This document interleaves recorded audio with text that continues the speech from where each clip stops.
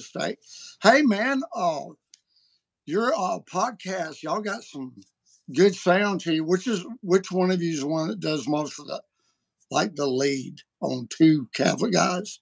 So I'm the main host, and then my buddy Eric Bridmeyer, he's the co-host, and I do the intro and the outro and all that stuff. And you both were Lutherans? Yep, yeah, grew up. I mean, we've known each other since elementary school. We grew up together in the same hometown. Went to the Lutheran Church, the ELCA, which is a fairly liberal synod of Lutheranism, and then come college, my sophomore year, I'm a senior right now, I converted to the Catholic Church, and Eric followed suit a year later, and now we got this little podcast going. Man, tell me all about, just kind of walk me back when you were, so you were in the Lutheran Church, so was your friend. My dad, all my life was agnostic till the very end, but I found out he was raised Lutheran. Okay. And I've been to a Lutheran. Do they call it Mass? Well, if it's a more traditional Lutheran church, they very well may. Like I said, the ELCA is a very liberal sect of Lutheranism, so it's not very liturgical. I mean, yeah. What was it like being in a liberal? What was going on? It had a great sense of community. I mean, that's for sure. I did, mission trips all throughout my adolescence there. There was a good sense of community. Absolutely. Some of the they don't call it homilies. What would they call it? I don't know, whatever. We'll just call it a homily. There's something, the homilies were good, but that's what the main focus was the preaching of the word and the message being given. It wasn't, centered around communion. Obviously we had communion every other week, but it wasn't the main focus of the church services. And, when I was in high school, I don't know, I sort of let secular ideologies sort of creep into my head for a little bit. And, I had a lot of questions about the faith, like things like evolution. It's like, well, how does that reconcile with the creation narrative in the first couple chapters of Genesis? And, I'd go around, looking this stuff up and asking my pastor and whatnot. And I never really got any good answers. The answer was always, well, just have faith. It's like, all right, but that's just not good enough for me. Just got to accept it by faith, son. Yeah. So, I sort of fell out of practicing a little bit. I don't think I ever quit believing in God, but I wasn't all that into it. And then come senior year of high school, which was 2018, 2019, I came across a lot the discipline of apologetics. I never really knew that there was an intellectual history to Christianity. So when I found this, I was like, whoa, there actually might be a good reason for this faith that we have. I started to read C.S. Lewis, and I mean, he set my soul on fire. And so from there, I was really invested in philosophy and theology.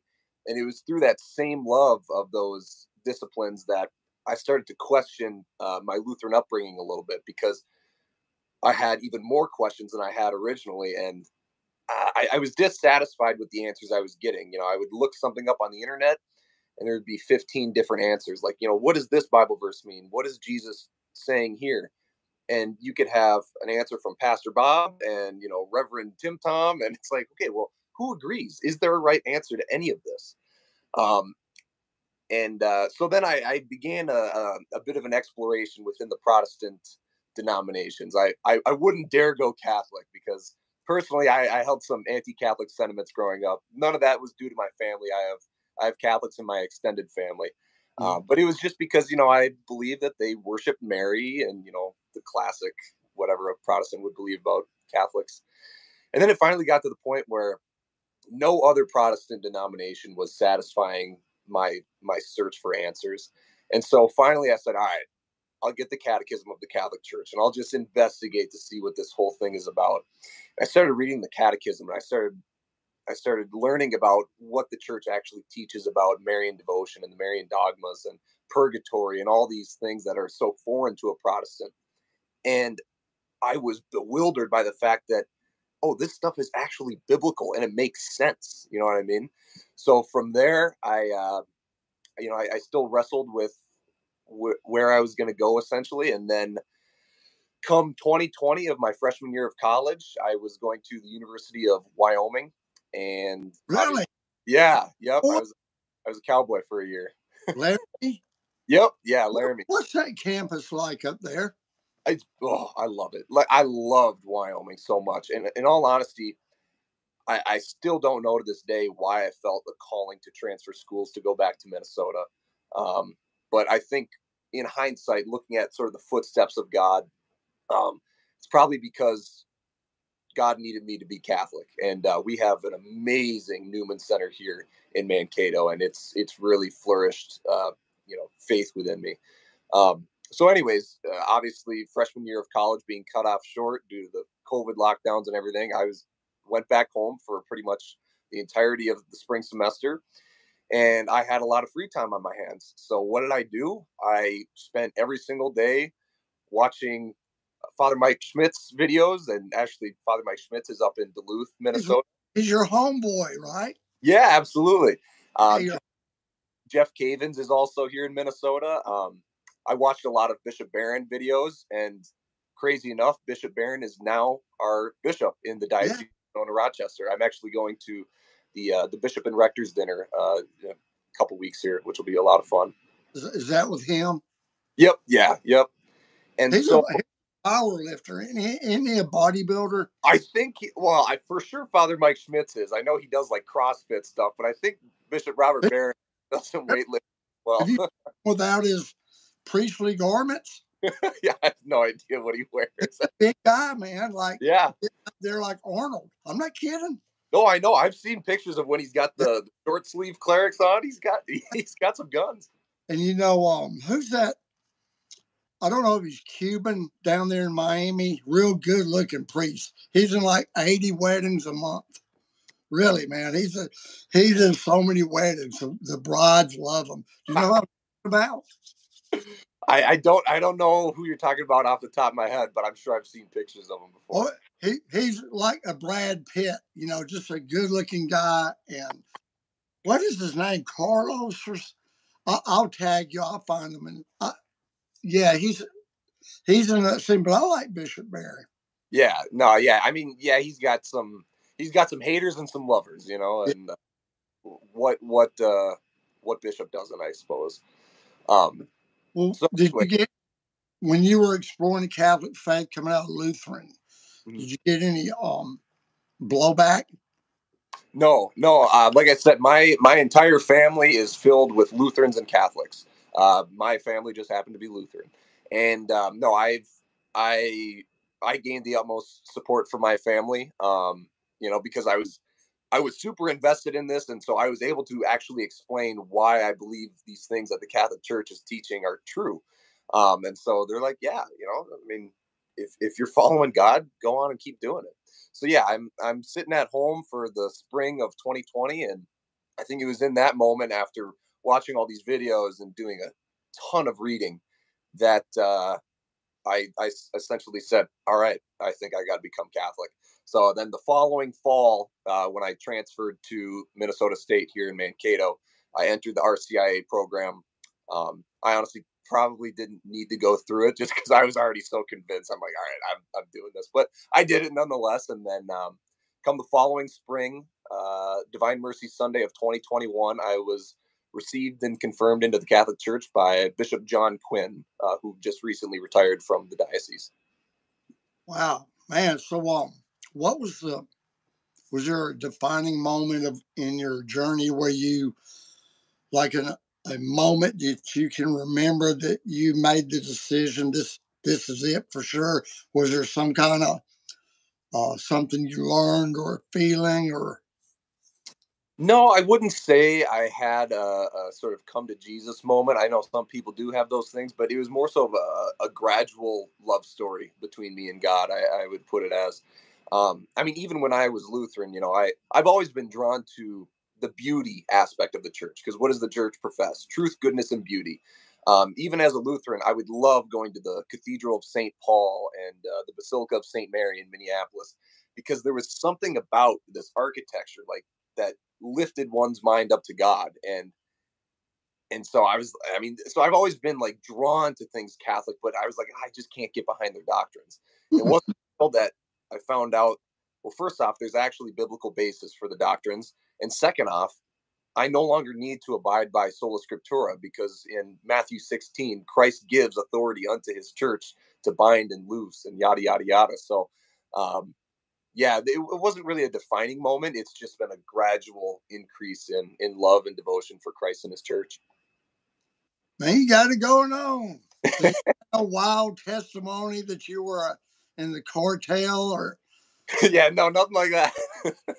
I had Lupe on. I had a guy named Lupe on this week. I think he's Mexican. He's from Albuquerque. Okay. And I was talking to him about Breaking Bad, the Oh, TV show. yep. He said, man, I know some of those, I know all those people in real life, so I can't even watch it. Wow, I wouldn't doubt it. Do you know Stephen Fish that just commented? I did. I don't know if I saw that though. Yeah, he's a good guy. But I'm trying to figure out if I ran across the podcast on Instagram or Spotify. But I think I'm your first 5-star review. Are you? Well, you know what? I don't know. I think if you look at Apple Music, or I'm sorry, Apple Podcasts, which is, I don't have Spotify. If you look at that, we have, like over 20 5-star reviews or whatever. And then there's one 1-star review. It's like, who did that? Was that you? Well, I'm going to support anything Catholic. Yeah. If it ain't too bad, I'm going to. Yeah, right. Support it. And man, it's weird because Catholic social media, when I started my little channel here at Catholics for Rednecks, I really thought I was the only one with that idea in the world. Yeah, right. I did. I thought, there needs to be just a regular guy like me that can reach regular people like me with what the Catholic Church is all about. Because down here, right there, y'all got some high church going on. Yeah. Well, I was going to ask, you said your dad was at least baptized Lutheran. Did he grow up in the South as well? No, well, if you consider North Carolina the South. Okay. Well, it's more South than Minnesota, but yeah. Midwest. He was raised Lutheran, but he he's all tatted up, and here's a character, but he passed away when he was young, but right before he passed, Baptist, and but we didn't know Lutheran from. When you say Lutheran to me, automatically it gets lumped into the Catholic category. Yeah, I mean, yes, the weird church, the rituals, and all. Yeah, it's a part of the liturgical churches, Anglican, Lutheran. It's not like we're Pentecostals or anything like that. Yeah, down here, people would say, "Well, y'all go to y'all do those rituals. It's not really from the heart. Yep. It's purely cerebral or rote, and you need a personal, no soul relationship with Jesus." And so, I went to the Lutheran church, and they told me I couldn't. They told my son, "Do you know Catholicism?" I love your son's page. Yeah. He comes up with the best memes. I tell you what. Yeah, he's my son, and I took him with me to the Lutheran church, and they told him straight up when we got down, because they had an altar rail. Okay. Like Latin Catholics. Must have been like a Missouri Synod. It was. Yep, that's the more traditional sect of Lutheranism in America. Matter of fact, the only reason I was going there is I was renting their building and got there early for their service. And I was like, but they told me, I said, "Son, Jesus loves you, but this is a closed communion for Lutherans." Okay. Yeah. LCA, it does not do that. Communion is open up to everybody. And, I suppose the Lutheran theology on the Eucharist is, consubstantiation, or I'm sorry, consubstantiation as opposed to transubstantiation, which is a difference, but it's not that big of a difference. Tell me what it was exactly that you thought of the Eucharist when you were Lutheran. Nothing. I mean, I, I suppose I would have looked at it like a Baptist looks at communion, that it's a spiritual remembrance of what Jesus did. Now, the Lutheran theology behind that is not what I believed. You know, the Lutheran theology is fairly close to Catholics, but because of the church I was growing up in, I mean, there wasn't a tabernacle or anything like that. There wasn't, you know, you know, I didn't view the Eucharist or the host as being the body of Christ because the pastors didn't treat it as such, you know, and I think that's similar to the Catholic Church. You know, what was that recent Pew poll in 2010? 70% of American Catholics don't believe in the real presence, and I think that has a lot to do with how the priest treats the Eucharist, right? Yes, so, Steve Fish was over here crying yesterday because he said he saw a priest. Now Stephen Fish. I like to jab at him because he's in prison, man. You know, he's a rough looking dude, so I can talk smack on like this. You know, I can put him in his place. Yeah. You know? But I'm just kidding. He's always crying about the nervous order mass that I call it. Oh. I think I got that from him. But what I don't understand is in the Lutheran Church, you said what is that? Tell me what that is. Yeah, so I mean, obviously, the Catholic doctrine is transubstantiation. That was, you know, mainly developed by St. Thomas Aquinas. That suggests that the substance of the bread transforms into the body, blood, soul, and divinity of Christ with the words of like transformer. Yes, yeah. Now, consubstantiation, being the sort of root word with, suggests that the substance of bread does not disappear. Rather, Jesus comes into it. So they would say that the host is both bread and really Jesus, whereas the Catholic would say, no, bread is no longer here. It's just Jesus. Mm-hmm. Was that a issue with you? Like a leap of faith? Well, like I said, I didn't even really believe in consubstantiation. I just thought it was a whole spiritual thing and everything like that. I mean, when I really got invested in exploring Catholicism, the real presence was an interesting thing to me because it's like, well, it doesn't look like Jesus, it doesn't taste like Jesus, and then I really went into St. Thomas's philosophy behind it. It's like, okay, well, there's a reason it doesn't look like it, tastes like it, because those are the accidents, and the accidents remain.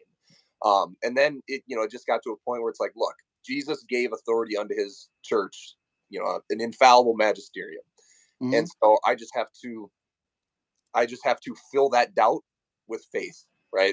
And yeah, I mean, that's all. Like, I'm teaching RCIA right now for at the Newman Center. We have guys coming in to the church this Divine Mercy Sunday, and I was, because I'm a education major and a history education major, and so I was sort of getting riled up within myself. It's like, gosh, I don't know if I'm teaching like everything here. Like, I don't know if these guys get everything. And then sort of the Holy Spirit came into me saying, like, look, Jake, they don't need to know everything. They just have to have the faith and want to be confirmed, because learning about the doctrines of the faith is a lifelong process, Never ending. Yeah. Yeah. So they just have to have the faith and the willingness to be a part of Christ's church, and they have that. So I'm ready for them to be confirmed. Yeah, I'm learning every day. I interview converts, reverts, cradles, and when I was a police officer, I used to love to work with a rookie. Okay. Because rookies had this fire and zeal, and they weren't jaded. Yep. And police were real bad about getting into routines and getting tunnel vision and getting used to doing things that they know what doesn't work, but the rookie does not know what doesn't work. So the do it. Rookies will do dumb things that we think are wasting time, and all of a sudden they'll catch the bad guy. Yep. So RCIA, I was a sponsor a couple of years ago. Okay. And during COVID, I was I was sponsoring two that year. I did one in Birmingham, and I did one in San Francisco on Zoom. No, really? And believe it or not, the class in San Francisco was legit, man. Nice. Except for one class, I got mad and I lit them up on Zoom, and I lit the director up because let me tell you how sneaky they were. Do you remember when Francis did that interview that got spliced about wishing uh, that the same-sex people could have a civic? Yes, I do. Blessing, yep. Right? In Yep. other words, he's looking at it as a pastor thing. Yeah. They should have benefits or some type of protection to keep from being executed under the law. Yes. Yeah. And of course, the reactionary folks went hog wild the other direction with that. Yeah. But what was I going with that? What was I going to say? Zoom, San Francisco. You remember when he said that he said he wished that there was some kind of provision to help people. I mean, he's not looking at, making a same-sex marriage sacramental. He just right. And that's even evident in his backlash to the German bishops that are trying to implement it into the practice of the church. Yeah, but at the RCI class, what this lady did is she read out of the newer catechism, which I heard Benedict wrote. I heard he's the one that wrote it. Is that I don't know. That big. I think it was John Paul II that promulgated. See, she's in the class, Lisa. Okay. She's in the class. I was her sponsor. And anyhow, the lady, what she did, she was sneaky, is she read directly from the catechism how it was same-sex was wrong. Mm-hmm.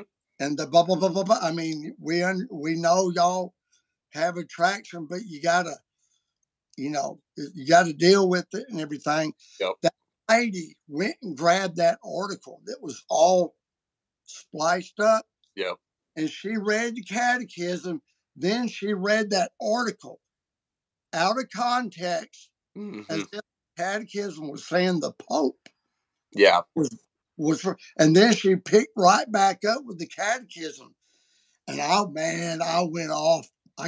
I went off right then. I called the director. I said, that was absolutely deceitful. Yeah. Yes. It was wrong to take your liberal slant and pull it out of context and pose it as a catechism. Right.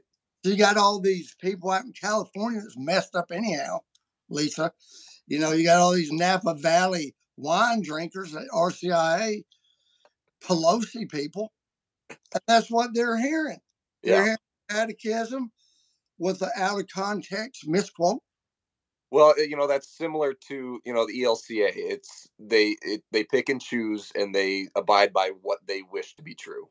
I think that was another reason I got out of there, because, the ELCA, I believe, in 2012 with the Obergefell decision, which legalized same-sex marriage, they went full board on it. They allowed, lesbian pastors to be ordained and whatnot. And a lot of Lutheran churches left the ELCA, and they've just been pushing hard on it. And yeah, I mean, it's really become more of a social justice community center than it is a place for divine worship, in my opinion. Yeah, I agree. All Lutherans. That's the ELCA. The same thing's happening down here with the United Methodist Church. Yes, yeah, I saw some stuff going on with that. A lot of churches split. Yeah, it's in total chaos. And it's so sad that they're taking something that the Old Testament strongly condemns and willing to throw away their religion. Yeah. Over one thing, Yeah. Did you see the movie Sling Blade? I haven't. Okay. I just remember when Billy Bob Thornton played in Sling Blade and that subject come up in the movie. And he just quoted the Old Testament. He goes, "A man ought not sleep with a man." It's just the way he says it. Yeah. It's just, I just can't believe that they're willing to toss away their religion. Yeah.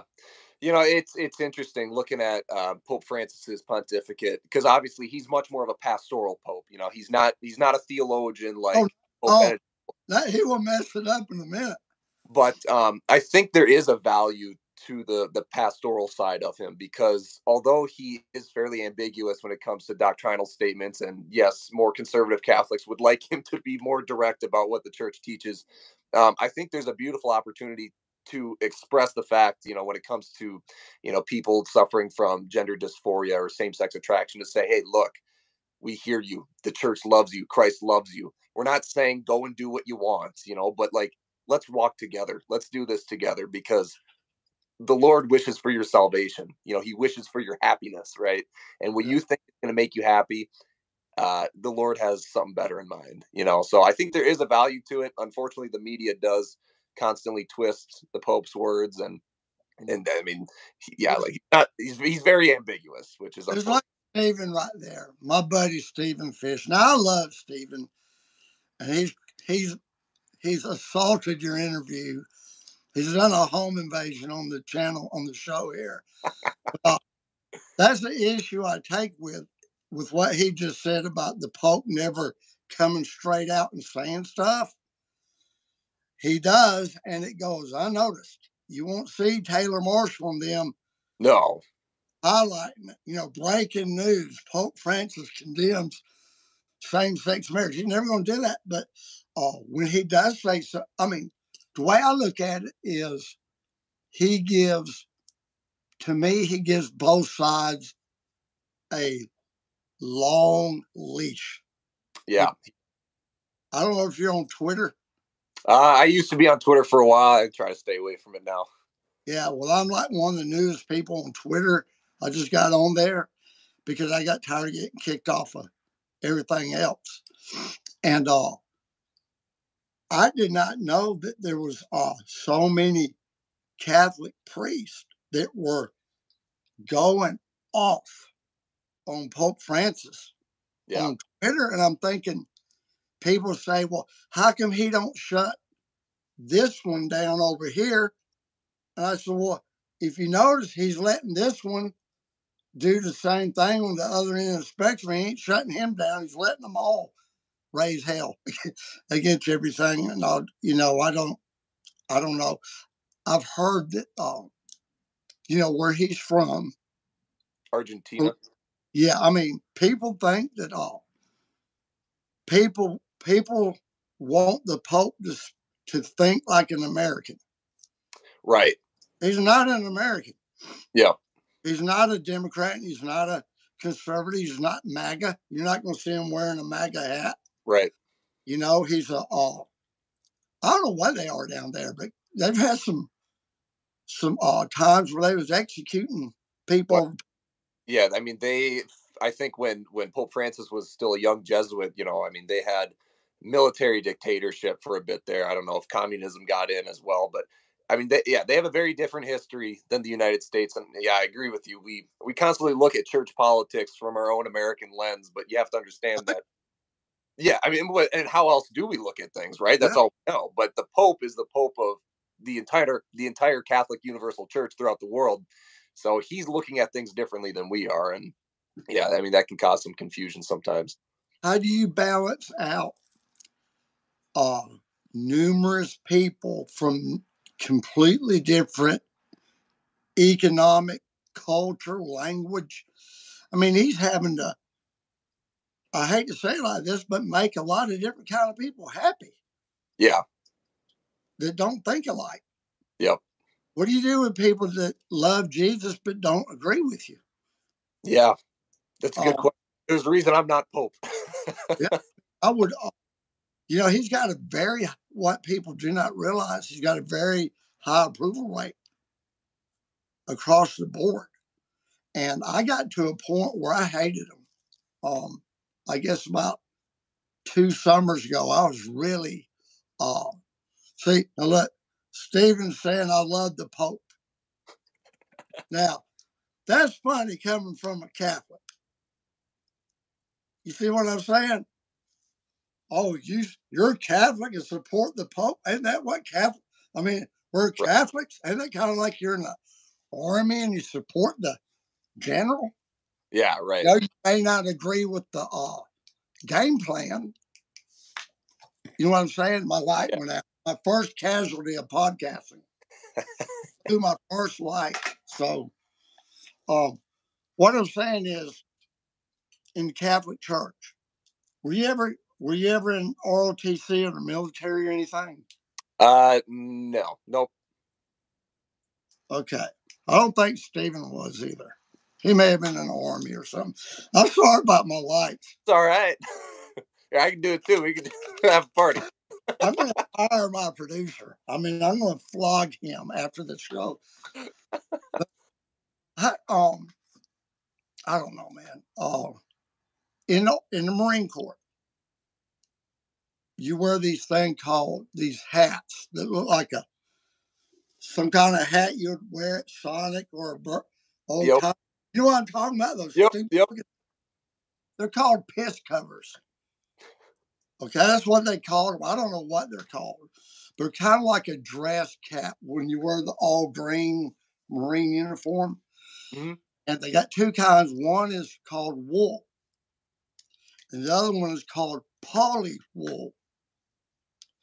And so they would either say get your woolly piss cover or your poly piss cover. Mm-hmm. And so I went, and my drill instructor, I don't know if you ever seen these movies like Full Metal Jacket. Oh, yeah. They're all standing in the line. He says, go back and get me your wool piss cover, because he was teaching a class. So I went back and I saw, it said poly and wool on it. Okay. So I said, oh, it says wool on it. So I gave it to him. And he was mad because I gave him the poly. Well, I said, it says wool on it. And then I went blacked out. Okay.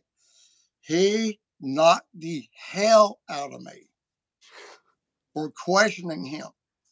I mean, I got punched and I landed on my back several feet away on the bed, the rack. And he let me know right away, you do not back talk or correct your superior, period. I'll get a M16 and I'll butt stroke your head. Right. It's not a game. So I came out of that. Then I became a police officer. And you didn't. Man, if the chief said something, you dang sure didn't get on TV. No. Yeah. Or if you're in the Marine Corps and Fox News asks you what you think about, and you really tell them what you think about it, you're in bad trouble.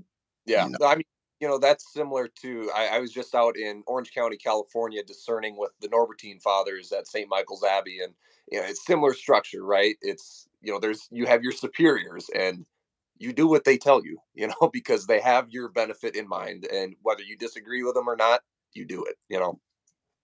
Well, it was designed, I tell people, the Catholic Church, they're smart. They pattern a lot of their stuff after the Roman army. A diocese is a military word. Yeah. It's like battalion or regiment, But I'm just, I got to the point everybody was bashing Pope Francis. And two things happened. There's a girl named Vera. She's Asian and American. How do you say it? Amerasian. There's a word for. Well, in the office, Michael Scott, he'd always mess up my. He says, "Your dad a soldier, an American soldier." He always made it mess up. But she's a Catholic and she lives in Singapore. She's in flight school. Okay. She was getting back to her faith. And this is about 2 summers ago when I was really wearing the Pope out. I was dogging him out. And I was judging him. I was correcting him and showing him how it's done. And she called me one day and said she was overjoyed because she got a pass, a VIP pass to go see Pope Francis in the Philippines. Okay. She was overjoyed. And I was ashamed of myself. because she was coming back to the Catholic faith, excited about going to see the Pope.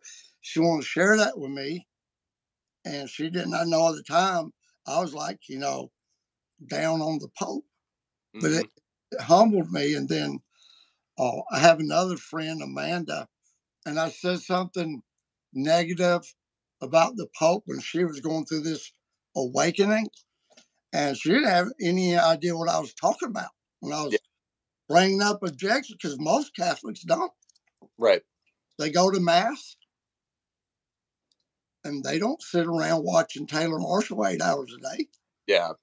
That's the difference between the Pope and the president, right? The president, you can ridicule him all you want. I mean, that's you're right as an American. But when it comes to the Pope, granted, you do have the ability to correct him if it's necessary, right? St. Catherine of Siena is a perfect example of that. But the way in which we treat the Holy Father ought to be very different from how we treat the president, right? He is the Holy Father. You love him, you respect him because of his office. If it's necessary to correct him because he's made some terrible mistake, we have the right to do so, but we should be prudent with how we go about it. Mm-hmm. Well, my son Brian, Yep. over here, and I was kind of like at a fork in the road where I was kind of thinking about being a what they call a seed. Oh, sure. Yeah, set up a contest. Yeah, because that's I got to where it's all I was watching. I worked at EWTN, and some of the guys there were full. I mean, they were ready to just go ahead and nuclear attack the Vatican and take over. I hated them, man. They would talk about Pope Francis. I mean, you wouldn't believe how they would talk about him out loud or the audience here, and calling him a pervert and using locker room terms. Mm-hmm. You know how guys talk in the locker room? Yep. You ever watch The Sopranos? I not all of them, but yeah, I've seen episodes. Man, I heard him talk about the Pope like he's some punk on the street, calling him a pervert and a child molester. And I'm thinking, you guys are Catholic, right? Work at a network that's supposedly Catholic, and you're talking about the commander in chief, the vicar of Christ, the successor of Peter. And I'm like, you don't believe anything about the Catholic Church. You don't believe in the keys. You don't believe that Jesus gave Peter authority. I said, you don't believe that. Mm-hmm. You walked off over a stupid book that you never read because you never even read it. It's the documents are very well written. It's just the way it was implemented was not nearly ideal. It was the way it was implemented. But I got to talking to some old timers. Mm-hmm. And you got to find somebody real old that's a Latin Mass guy from before Vatican II. Because there's still some out there. Yep. And Latin and Raven. And he got on here and he said, listen here, Sonny. I've been a Catholic since 1930, whatever. Yep. And it's always been effed up. He said, we had abuses, perversions, heretics, bleeding out like a chest wound. He was telling me all the people talking in church, eating in church, chewing gum, wearing it. He said, this was way back, before, anybody heard of Vatican II. So, that's what a lot of contemporary people, I think, misunderstand about Vatican II is they believe that 1950s Catholicism was perfect dandelions and butterflies, and then for some reason they wanted to change something that wasn't broken. There was a reason the council was called. There were liturgical abuses, among with pastoral abuses, happening in the church. The laity felt disconnected from the way the liturgy was being celebrated. These are all understandable issues being brought up. And yeah, if you read the Second Vatican documents, they're beautifully constructed, and they push for a more what do they always talk about? Participation, participatory church. But whenever it mentions participation, it's always preceded by the word reverent participation and holy participation, right? And unfortunately, yeah, I mean, there was certainly a lot of liturgical abuses in the 70s as well, with the liturgical dances and the polka masses and a whole lot of stuff. But I'm glad that I've come into the church at a point where it seems like there is a lot more holy priests that aren't anti-Vatican II, anti-Pope, nothing like that, but they still love beautiful liturgy. And I love going to the Latin Mass, but I love my home parish up in the Twin Cities they celebrate the Latin Mass, every Tuesday night, but every other day of the week as well as Sundays. It's a completely reverent Novus Ordo, said ad orientem with Gregorian chant, and it's beautiful, right? That's all I know. That's all that I know. My Catholic experience, all this stuff that people sob about on YouTube, I've never seen that stuff. And I've been to mass in San Francisco a whole bunch of times, and it was legit out there, Mm-hmm. But I went to. You ever been to the Melkite? I haven't, no. Okay. Do you have one up there? Well, I know we do have a Byzantine Catholic church up in the Twin Cities, but that's the only other rite that I know of in the area. Have you been to it? I haven't yet. I do plan to go this summer because I've recently really gotten into writing icons and reading a lot of Byzantine spirituality, and the way they go about theology it's I would call it more mysterious than that of the West, and so I yes, mystical, absolutely. So I am drawn to it to an extent. So I do fully plan to go to my first divine liturgy this summer, and I'm excited for it. Well, you know that liturgy they use is from 400 AD. Yeah, it's And they've old. been using it since 400 AD. Mm-hmm. TLM came out when?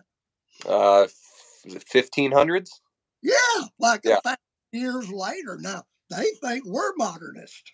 Right. Yeah. Well, yeah, and a lot of the mad trads, Yeah. suggest that the Latin Mass, this is how it's always been. It's like, no, it hasn't always been like this. Like, Mm-hmm. the church has the authority to change the liturgical structures. It's not like the liturgy is doctrine, right? I mean, what is doctrine is the fact that the Eucharistic prayer is said and that the Eucharist is, transubstantiated. The way in which we go about that can be changed according to the magisterium. It's preferred that it's done in a reverent way, obviously, because we're dealing with the Eucharistic Lord.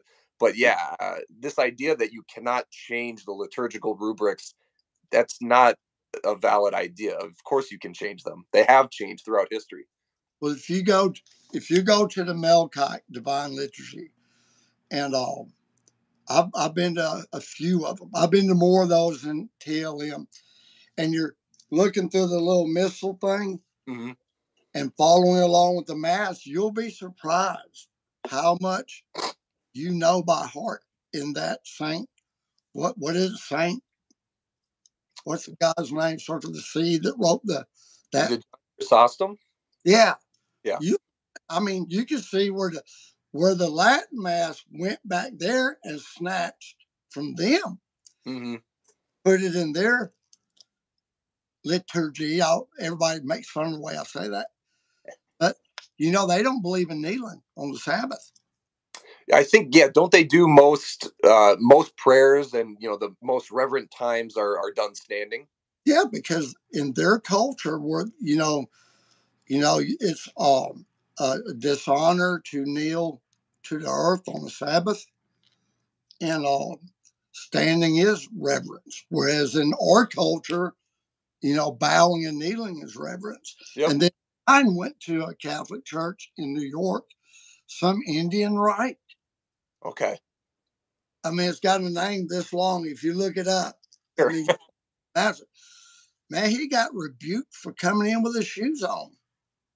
Really? Yeah, you wear shoes. You ain't wearing shoes to mass. Get them damn shoes off. You Yeah. know, you ain't dragging the dirt of this nasty world into our tabernacle. Right. Shoes off. But that in that part of the world, I've been to a Hindu person's house before to do some work. I had to take my shoes off. Oh yeah, yeah. No, I grew up with a neighbor, a very good friend who was Hindu.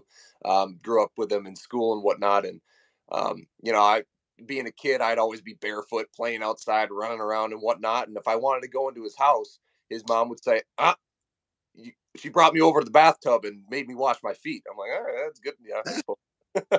Yeah. What are you going to be a priest? I'm discerning right now. I've decided to apply to St. Michael's Abbey, but I'm open where the Lord takes me. Because I heard you say that word discerning. I know Yep. what that's a Catholic word. Yeah. Well, For running from the call of God. Yeah. Well, I've done that for a while. I think he finally beat me. I'm just kidding. No, you're absolutely right. I even when I was beginning my conversion to Catholicism, this call to the priesthood was constantly in my head. And actually, I did I gave a whole rundown of my whole discernment process and my time at St. Michael's Abbey in one of our latest episodes. It might be like episode 15 or something on our podcast. But yeah, I mean, for the longest time, I was running from that, sort of like C.S. Lewis says, he was the deer and God was the hunter, and he was constantly running, but God finally got him. And yeah, I had a girlfriend and whatnot, and I was doing everything in my power to not do this priesthood thing. And then, yeah, he wore me down. You had a girlfriend? Yep. What do you do? Like if you start dating a girl, do you kind of, give her a hint? Hey, I might not be available in the long game. Well, I probably didn't go about it all too prudently last time because I wasn't taking the call to the priesthood seriously. I thought that it was just a voice in the back of my head. So I mentioned it a couple times, like, yeah, you never know, but I wasn't very serious about it. But yeah, I mean, if for some reason I decide to pursue a woman, in between now and possibly being accepted to the Abbey, whether that's a prudent decision or not, I'll have to figure that out in prayer. But if that is a route that I go, then yeah, I mean, I would definitely be upfront and say, hey, look, I am seriously, pursuing the priesthood here, and so I leave it up to you. Do you want to? Man, Francis dumped the love of his life, dumped her. Yeah. Call her, man. Yeah. Yeah. So, and now he's the Pope. He probably, he was, I can imagine he was struggling, but obviously God had some pretty big plans for him. Do you know who Father Leonard Mary is on EWTN? He's the big. Does he have the beard? They all have beards. Yeah. I suppose. I've probably seen him. I don't know him by name though. He was over here the other day, and we feel sorry for him, because he's a single dude. Yeah. We always want the priest to have a place to go, to have family on a holiday. So we always invite them over, make sure they got a place to go. And Connie, my wife, she says she was worried about him being lonesome, because after church, everybody walks off. Right. The priest is stuck in there watching ESPN, by himself. And he said he looked at that as a gift, that alone time when everybody's gone. Yep. Him and the Lord, and he craves it. He looks forward to that a long time, and it's a gift, I guess. Well, yeah, I mean, there are certainly men who are called the diocesan priesthood. That's never, as of right now, I don't feel called to that at all because I need that community, whether it's fraternal community or obviously I've wanted a wife and family for the longest time, but so that's why I was really drawn into monastic life because you do have those times of intentional silence and solitude. But I see, yeah, Stephen Fish, Cardinal Sarah, Power of Silence. I'm reading that right now. Stephen ain't silent. He couldn't be silent if he read that book. If he read that book 25 times, he'd still be talking. Stay with me. I'm a talker, man. So your buddy that does the podcast with you? Yep. He gonna be a priest? No. I mean, the Lord. You never know, right? But no, he's not discerning at all. Mm-hmm. They got that eastern side where you can do both, don't you? Yep, I do. I've looked into that. It's like, hey, what would it take to change rights? And I think you have to. I mean, you have to. It has to be an official transfer. You have to let your bishop know, and then the bishop has to ask the bishop of that rite to sort of take you in as his own. And then Like the military. It's like the military. You just don't right. go. I want to be in the tank division now and leave. There's a process. Yep. And then I believe if you want to, pursue the priesthood in Eastern Rite, I think you have to be a part of the Eastern Rite for something like 10 years before you go down that road. Because I mean, it's a completely different culture than the Latin Rite, so it makes enough sense. But yeah, and obviously you have to be married before you go and be ordained. You can't be ordained in the Eastern Rite and then go and get married, Mm-hmm. It's just weird, there's exceptions to rules. Yep. And if you go to Holy Rosary Catholic Church, it's in the projects, in the hood. They got a married pastor, Roman Catholic priest with a wife. Okay. Mm-hmm. And the only story I know of him is he's a graduate of Yale and Harvard. He went to both. And I think he's a shrink by trade. I'm not sure. Maybe that's something to do with, psychology or sociology. And he's married, and I've seen him on off nights at at the mass at another church that there was, he got arm around his wife and stuff. And I wonder, did he come? Was he an Anglican beforehand? I think so. I think he was a married Anglican priest Yep. and became Catholic, and I think that as she precedes him to glory, that he has to remain single. Well, it's odd, and I could be wrong about this with regard to the Eastern rites, but I almost want to say, isn't there a rule in there where if you enter into conjugal union with your wife, you can't say mass that same day? I could be wrong on that. Do you know? And I don't know, but do you know who Father Alex is? You ever heard of him? Oof, I don't. Okay, I get in trouble a lot, but if you ever go hear him, Father Alex, I had to look up his last name. It's like a German name. Okay. And they keep him off camera.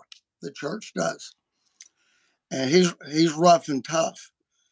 And he taught a class for us at RCIA, and he has had a lady ask him if they're allowed to have sex before mass. Mm. He said, absolutely, just don't block the communion line. He said that, and look, they told him, they said, you got three choices. This is before the judge. You can go in the Marine Corps, you can go to prison right now, or you can go be a Catholic priest. You pick it. So he picked Catholic priest. So once he got his stuff, they put him in Chicago, mm-hmm. in the hood. Mm-hmm. Threw away the key. Let's let Father Alex work up here for about 30 years, and then they sent him he went to Detroit, Chicago, I think Cleveland. Then they sent him down here to a place called Inslee, which is a rough area. But they ain't never let him in no fancy Catholic church. Yeah. I mean, he's got scars and stuff. He's just a rough guy. But you talk about, you ever heard Pentecostals talk about the anointing, mm-hmm. the presence of God? Yep. I went to him during the Holy Week before I converted. And you know how you do this before you're a real Catholic and get taped on the mouth. You got to do the training wheels. Yep. The little miniature wings. And I went up there to get blessed by him, man. And it was like a force field hit me. Mm. You know how Pentecostals talk about getting slain in the spirit? Yep. Yeah. What was happening, man? It was like, I said, whoa. I felt God on that man. Yeah. And I went to him for confession once without going to confession. You know how them people will show up ahead of you and stand there for 20 minutes? Mm-hmm. Well, I went in there for counseling. Oh, any better?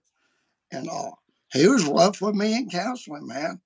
I was asking questions, and finally he picks up this crucifix. I'm going to pretend this is a crucifix. Sure. And it was a face-to-face confession. He goes, "You see this man right here? Yes, sir. He had to suffer, and you're going to suffer. Get over it."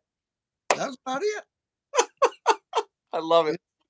It was no, "Give me a hug. Let me get your hand. It's going to be all right, son." Well, I got a real funny story from when I was at the Abbey just this past spring break.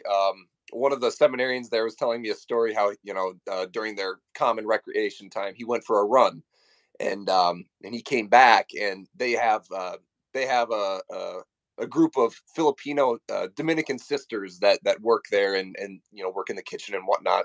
And he came back to the Abbey after his run, and she said, because they call them frater, Latin for brother, frater, how are you? And he goes, "Well, sister, I tell you what, I'm real tired." And she goes, "No, you are not tired. Jesus is tired. You go in the chapel and look at the crucifix. You are not tired." And then he's like, "Oh my gosh, all right, I'm gonna go cry now." There's some rough ones, Padre Pio. Oh yeah. Oh, he would. Oh my goodness, he would. Because the man could read souls, and he could tell if you were withholding something in the confessional, and if you were, he'd say, "Get out of here." Yeah, my trad friends, I see every one of my friends are trads. Okay? Everyone, all my trad friends think I'm some flaming liberal James Martin fan. I'm not. I'm more trad than they are. I just had to be nice. Yeah. Because if I was made Pope for the day, the trads would be begging Francis to come back. John is too hard. He's too hard. Because I would make some changes so fast that trads get me. I had them pews pulled out of the church. Oh yeah, yeah. Put it back to the Hagia Sophia like it used to be. No, well, what are the pews? That's a product of Protestantism. So. Sitting on your ass in front of God. I mean, you can go sit on your ass in front of the king. No, you ain't see nobody in Game of Thrones walk up to the king and sit on his ass, pull up and start talking to him. We want to we want to make Jesus our drinking buddy. We're just going to pull up a stool here to the bar and sit on our rear ends in front of God. No. And they didn't. They stood. And then when they did the consecration, they hit their knees. Mm-hmm. And I just say that because the rad trads, they think they're hung up on these altar rails. Because you post a picture of your Nervous Order church, and that's the first thing. Where's the altar rails? They got to say something negative. Yep. And I'm like, man, where's your pews? What you got pews for? Get rid of your pews. If the altar rails, you're mad at me for not having altar rails, I'm mad at you for having pews. So I would let the NO churches keep the pews. Because they're not the ones making the issue out of decorations. Yeah. But Latin Mass, I said, yeah, you can have Latin Mass all you want, but get rid of those pews, and you're going to do a burning out in the parking lot with them. Get all your half Protestant Bibles and burn them too. Your NIV, nearly inspired version. I mean, because I got a Catholic friend in Africa, and he's surrounded by these Seventh-day Adventists. They burn Bibles, man. He'll get a King James Bible. He'll find a King James Bible, and he'll make a public ceremony of it. They included the Apocrypha, which we would call the Deuterocanonical books. But I mean, the King James it's a beautiful translation. It's just hard to find a Catholic edition that includes the Deuterocanonical books. It's all I use because it's a weapon here. Mm-hmm. Yes, right. Yeah. I know the King James Bible, and ain't no Protestant gonna start quoting some half quote to me about the King James Bible, because I'll quote it back to them. Yeah. Yep. I had a friend tell me that purgatory is not true because Paul said it's to be absent from the body is to be present with the Lord. I say, he did not say that at all. Mm-hmm. He said, we'd rather be absent from the body and present with the Lord. That's a big difference. Yeah. And I think that's the beautiful aspect, being a convert from Protestantism is one thing that Eric and I have really tried to do in our podcast, Two Catholics Walk into a Bar, is to focus on the biblical basis for these doctrines, right? Because, in all honesty, for the grand majority of the part, Protestants got Catholics beat in their knowledge of the Holy Scriptures. They simply do. Maybe they don't, obviously there's differences because, they can quote a verse to you, but do they really know the whole story? Whatever. So we really like to go into the biblical basis for things because that's common ground with Protestants, right? They're not going to accept the infallibility of the magisterium, but what they will accept is the authority of the Bible, as do Catholics. So it's like, all right, let's start with home base here, and let me show you why the Catholic Church is the church that Christ instituted. Yeah, you got to have a baseline with Protestant. Yep. Baseline is the Bible. Yep, absolutely. The preeminent authority, you could even say. They don't give a rip what your magisterium or your pope said, or what a church father said. They're going to go by the sola scriptura until you hit a doctrine that ain't in there. Then they're open to it. Like, what about this one where it says women shall be saved through childbirth? Mm. And, you have one of them ask you how you get saved, and you quote that. Well, the Bible says if you're a woman, you're saved through childbirth. That's what it says, saved, S-A-V-E-D. The same. Then they want to, all of a sudden they want to change gears. Well, they're good at pick pointing, like I said, verses out of context, which does nobody any good. Whereas, like I may not be able to quote scripture exactly to somebody, but I can tell you the main idea of John 6. You know what I mean? In fact, that Jesus was speaking literally when he was talking about how his flesh is true food and his blood is true drink. And the reason for that is because the Jews knew he was talking literally, and so they said, "This guy's crazy. We're out of here." They didn't say, "Hold on, are you speaking symbolically?" Jesus didn't say, "Oh, sorry, let me rephrase, guys. I don't want to scare you." He goes, "Yeah, it's a hard teaching." Actually, it was kind of stonable if you think about it, because touching the blood, eating the blood was so, it was kosher. Yeah, I right. mean, he might as well have been saying, unless you eat pork. Yeah, right. Unless you eat barbecue pork, you can have no eternal life. And they're like, pork? No, hey, who are you? Yep. And he didn't walk it back, did he? Well, there's something beautiful in that because, the Jewish belief is that in the blood, that is where the life of the thing is, right?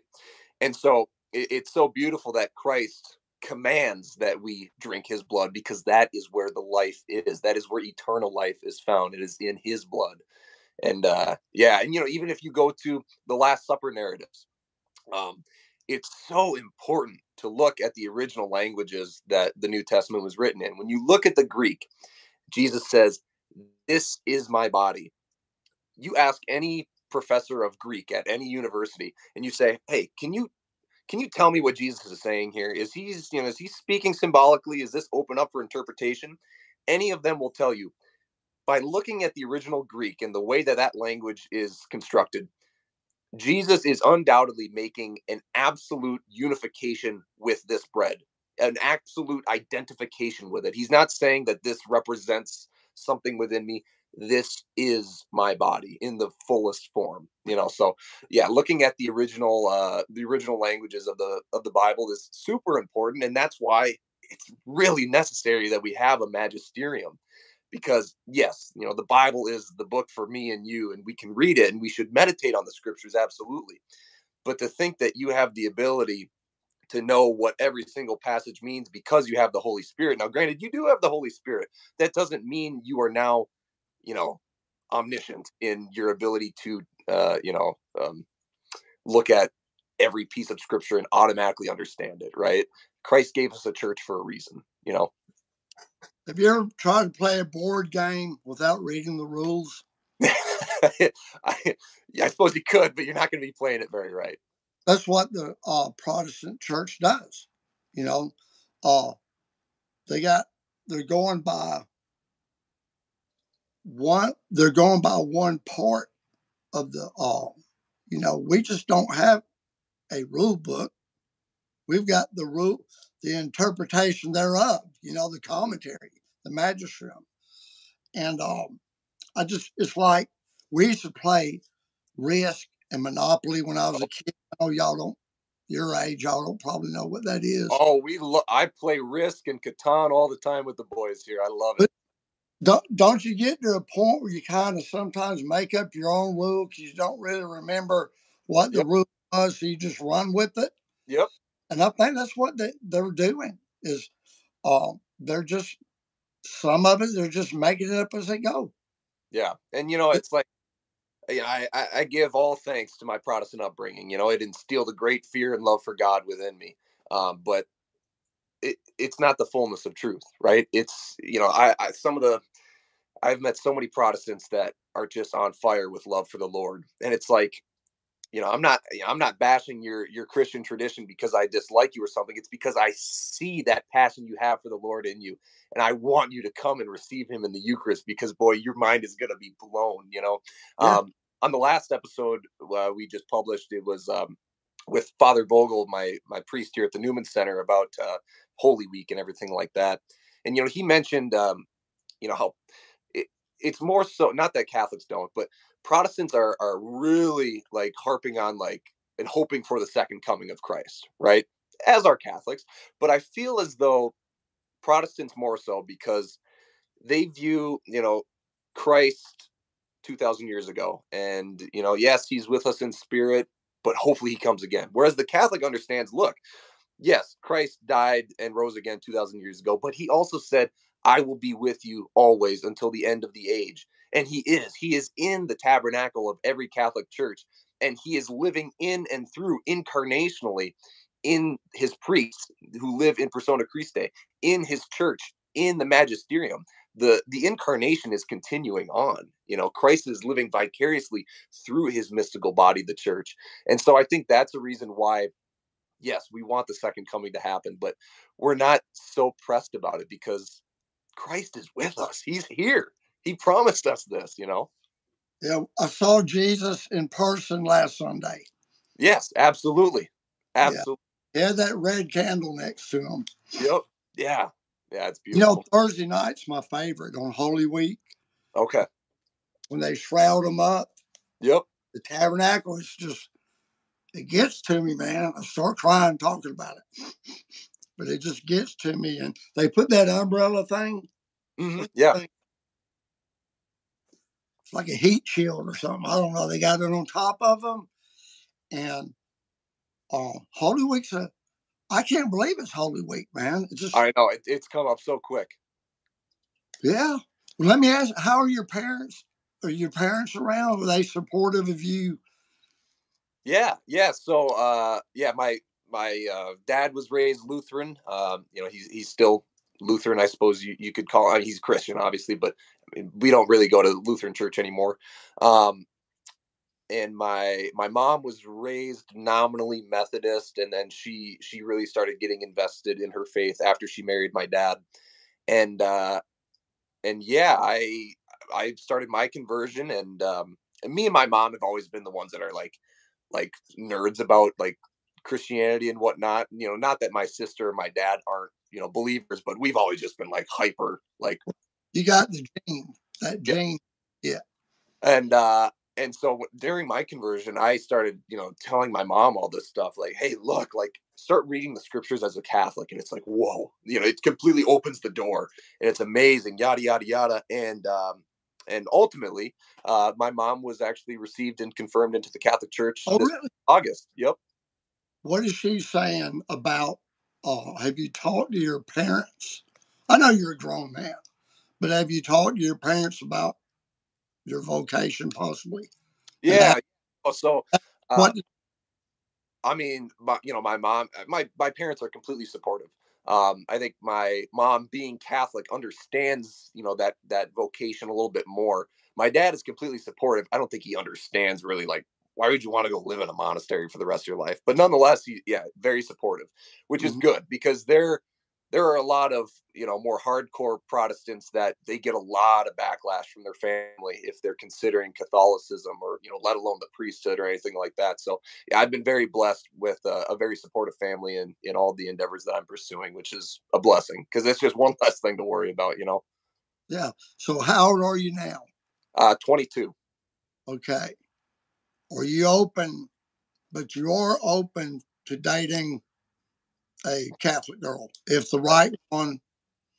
That would be my preference, in all honesty. But What do you like? Do you like short, tall, Catholic and beautiful, I guess. brunette, I don't red, have blonde? a list. I'm helping you out, my brother. I'm helping. Hey, take your hat off for just a second. I, Do I, this. Do this. Let me see your profile. Okay. All right, man. I used to have some flow, but you know what? Being in college, I ain't got a whole lot of money, so I just said, I'm not paid for haircuts no more. I'm just buzzing it myself. So what? Tell me something about yourself, non-Catholic. What do you like to do? Loved the outdoors. Growing up here in Minnesota, we got all 4 seasons, and every winter we go up to Lake of the Woods, which is on the Minnesota-Canadian border. We go ice fishing up there. I did some duck hunting in high school, but since being in college, haven't found a whole lot of time to do it. Go up to the lake. So Minnesota is interesting.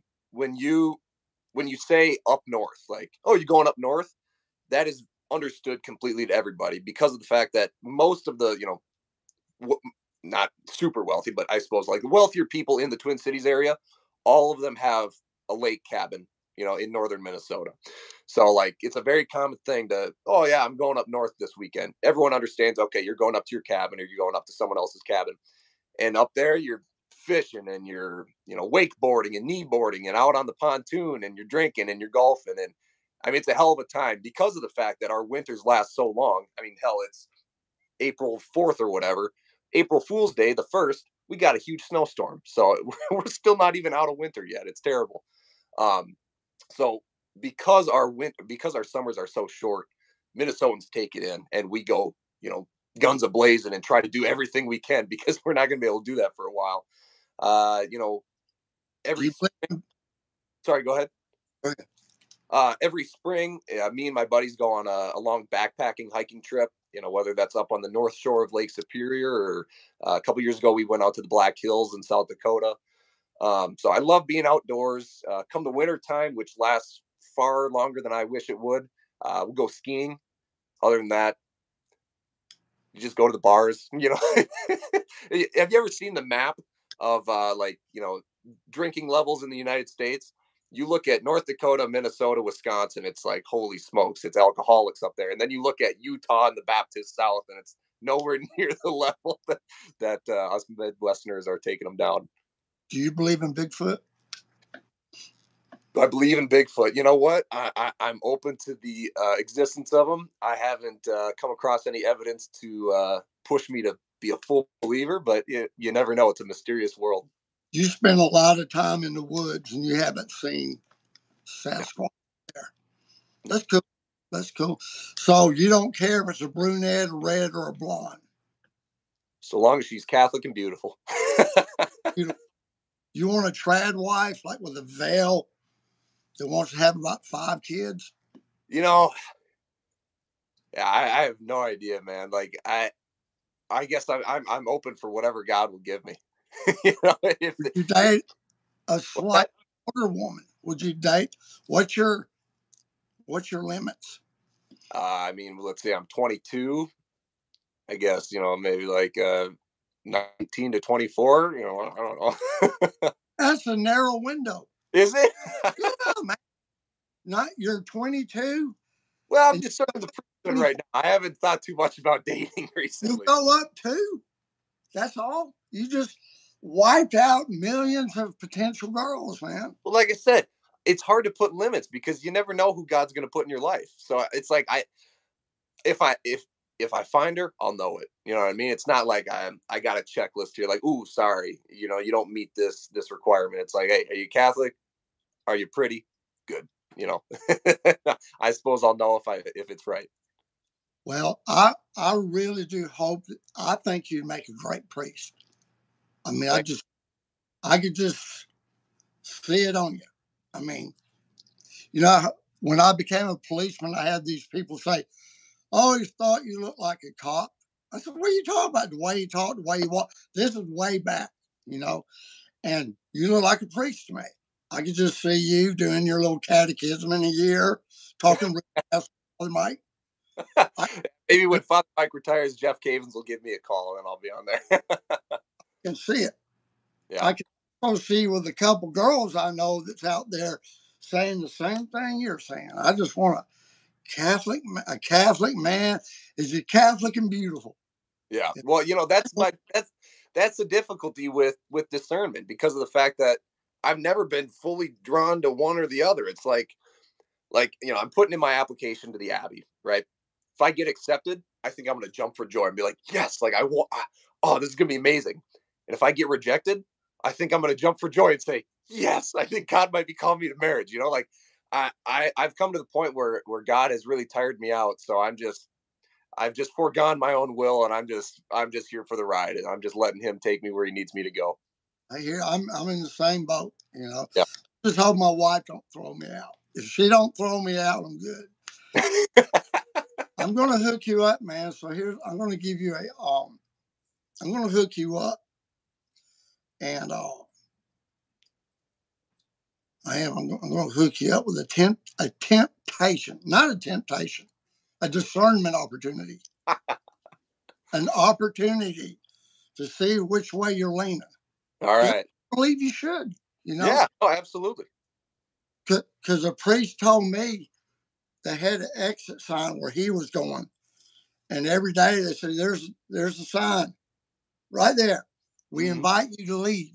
This isn't for most people. In fact, we encourage you to leave. And I heard him say, if there's anything else you think you could do and be happy, do it. Because I think it is a real, real hard life. I know priests that won't come interview with me because they know the abuse they're going to take in comments. Sure. Yeah. So it is, because of other people's mistakes, the good guys take you know what I mean?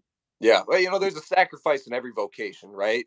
Priesthood, you're living a celibate life like that. That goes completely against a man's natural desires. In marriage, granted, I've never been married, but I'm sure you can attest, it's not always butterflies and dandelions every single day. There's sacrifices that have to be made in any vocation. Jesus didn't get married. Yep, that's right. He had no sense not to get married. I mean, he wouldn't even date nobody. Yeah. Do you ever think about if like Mary Magdalene was his gal pal, like they were tight? Yes. What does that come from? The lost gospel of Thomas. No, it's a complete forgery. I mean, I'm being a history major. We're instilled on how to do critical historical analysis. It's a complete forgery. I Googled that last night. Yeah. What you just said, because I'm trying to, there's something called a scientific method. And I know there's something in research, some type of measuring a method that journalists do to vet events. Because I want my stuff to be legit. Yep. I don't like to say something just because I heard it 1,000 times. Right. Because you could be wrong. Yep, absolutely. Like the word about sisters and brothers. Jesus' sisters and brothers. Oh, right. It's necessary to look at the Greek. But does anyone actually look at the Greek, or they just heard Scott Hahn or somebody say that? It's a very good book. I don't have it. Oh, there it is. Jesus and the Jewish Roots of Mary by Dr. Brant Petrie, one of my favorite biblical scholars. And he goes so in depth in the original Greek and how it is, if you actually apply yourself and study it, Jesus did not have biological brothers and sisters. And the church fathers knew this. You look at the writings of Origen, of Tertullian, of Eusebius, St. Jerome. They all understood that they were talking about his kinfolk, not his actual biological brothers and sisters. Right. So that word means kinsman? Well, the same Greek word being used there. I'm trying to remember what it is off the top of my head. I go in depth in it in our Marian Dogmas episode on our podcast. Listen to the episode. It's excellent. Thank you. That was one of my favorite ones to do. So like this same Greek word is also found in the Greek Old Testament, the Septuagint, used to describe Abraham and Lot as being brothers. Well, we know Abraham and Lot are not actually brothers. Abraham is the uncle of Lot. So it just gives precedent for how this term can be loosely used to, refer to possibly an actual brother or sister, or, kinfolk in a general sense. It's very interesting. Let me ask you one quick question before I let you go. I know you got to go. Okay, you know how the male child is circumcised to bring him into the Abrahamic covenant. Yep. And now under the Jesus covenant. Yep. Its baptism is now the entry. The right? New initiative, the initiate. Yep. New circumcision, right? Yep. And I was thinking about women. Women did not get circumcised that I know of. Heck, I don't know, they may do something. I know some cultures do something. Mm-hmm. Some cultures do something to the young female. Sure. We do it. Right. But I was wondering, is the female girl riding in on the covenant? You know what I'm saying? Yeah, I know what you're asking. So, with regard to the new covenant, obviously, they're initiated in because both men and women are baptized, right? With regard to the Abrahamic covenant, I'm going to make an educated guess to say, because of how cultures were established back then, women were essentially, property isn't the right word, but chattel. They're a part of their husbands, right? So when man and woman are married, they are no longer two flesh; they are one flesh.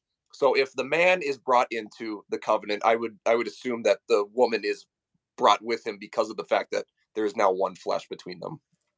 I understand. So she's receiving circumcision. In it. You remember how they took the bone from Adam and some kind of, there was a transference made. Yep. So I was trying to figure out how that worked because there was a circumcision. Adam was opened up, right, and a part of him was taken and opened, and the Eve was opened, right? Yep. To be opened. And he said, "Oh my goodness, flesh of my flesh, bone of my bones. Like, fine, look at this beautiful woman." At what scission is part of circumcision? Yep. I'm just thinking that's, I don't know, man. I'm crazy. I'm off the edge. Just kidding. Well, look, man, I might be hooking you up with a certain individual, and if it works out, it works out. If it don't, just it don't work. But I just feel like you should. There's someone I kind of want you to meet. Hey, I'm open wherever God leads me. Yeah, but I don't want to interrupt God's plan for you to be the next pope. You could be the next pope. Could be. Well, probably not the next one, but I feel yet. I love you, brother. I'm going to have you on again. Yeah. I'll get because Eric and I were trying to figure out, well, do we do this together? But our stories are different, so we figured let's do it individually so that we can really get into our own personal lives. But yeah, we'll get Eric on here with you, and yeah, I'd love to come on again. You're a hell of a guy to talk to. All right, man. I'll be praying for you, and 2 Catholic guys is a podcast, right? 2 Catholics walk into a bar. I messed that one. 2 Catholics. That's all right. Yeah, and we're found on Spotify, Apple Music, iHeartRadio, wherever you listen to podcasts. And then you can find us on our main. I mean, we're on a couple different social media platforms, but our main one is Instagram, and you can find us at Two Catholics, TWO Catholics. Okay, man. I'll be putting your links everywhere. But I love you, brother, and I'll give you a call. And I need you to send me a Minnesota State hoodie next winter. All right, I will do that. All right, bud. We'll talk to you. All right, awesome. God bless. Okay, love you.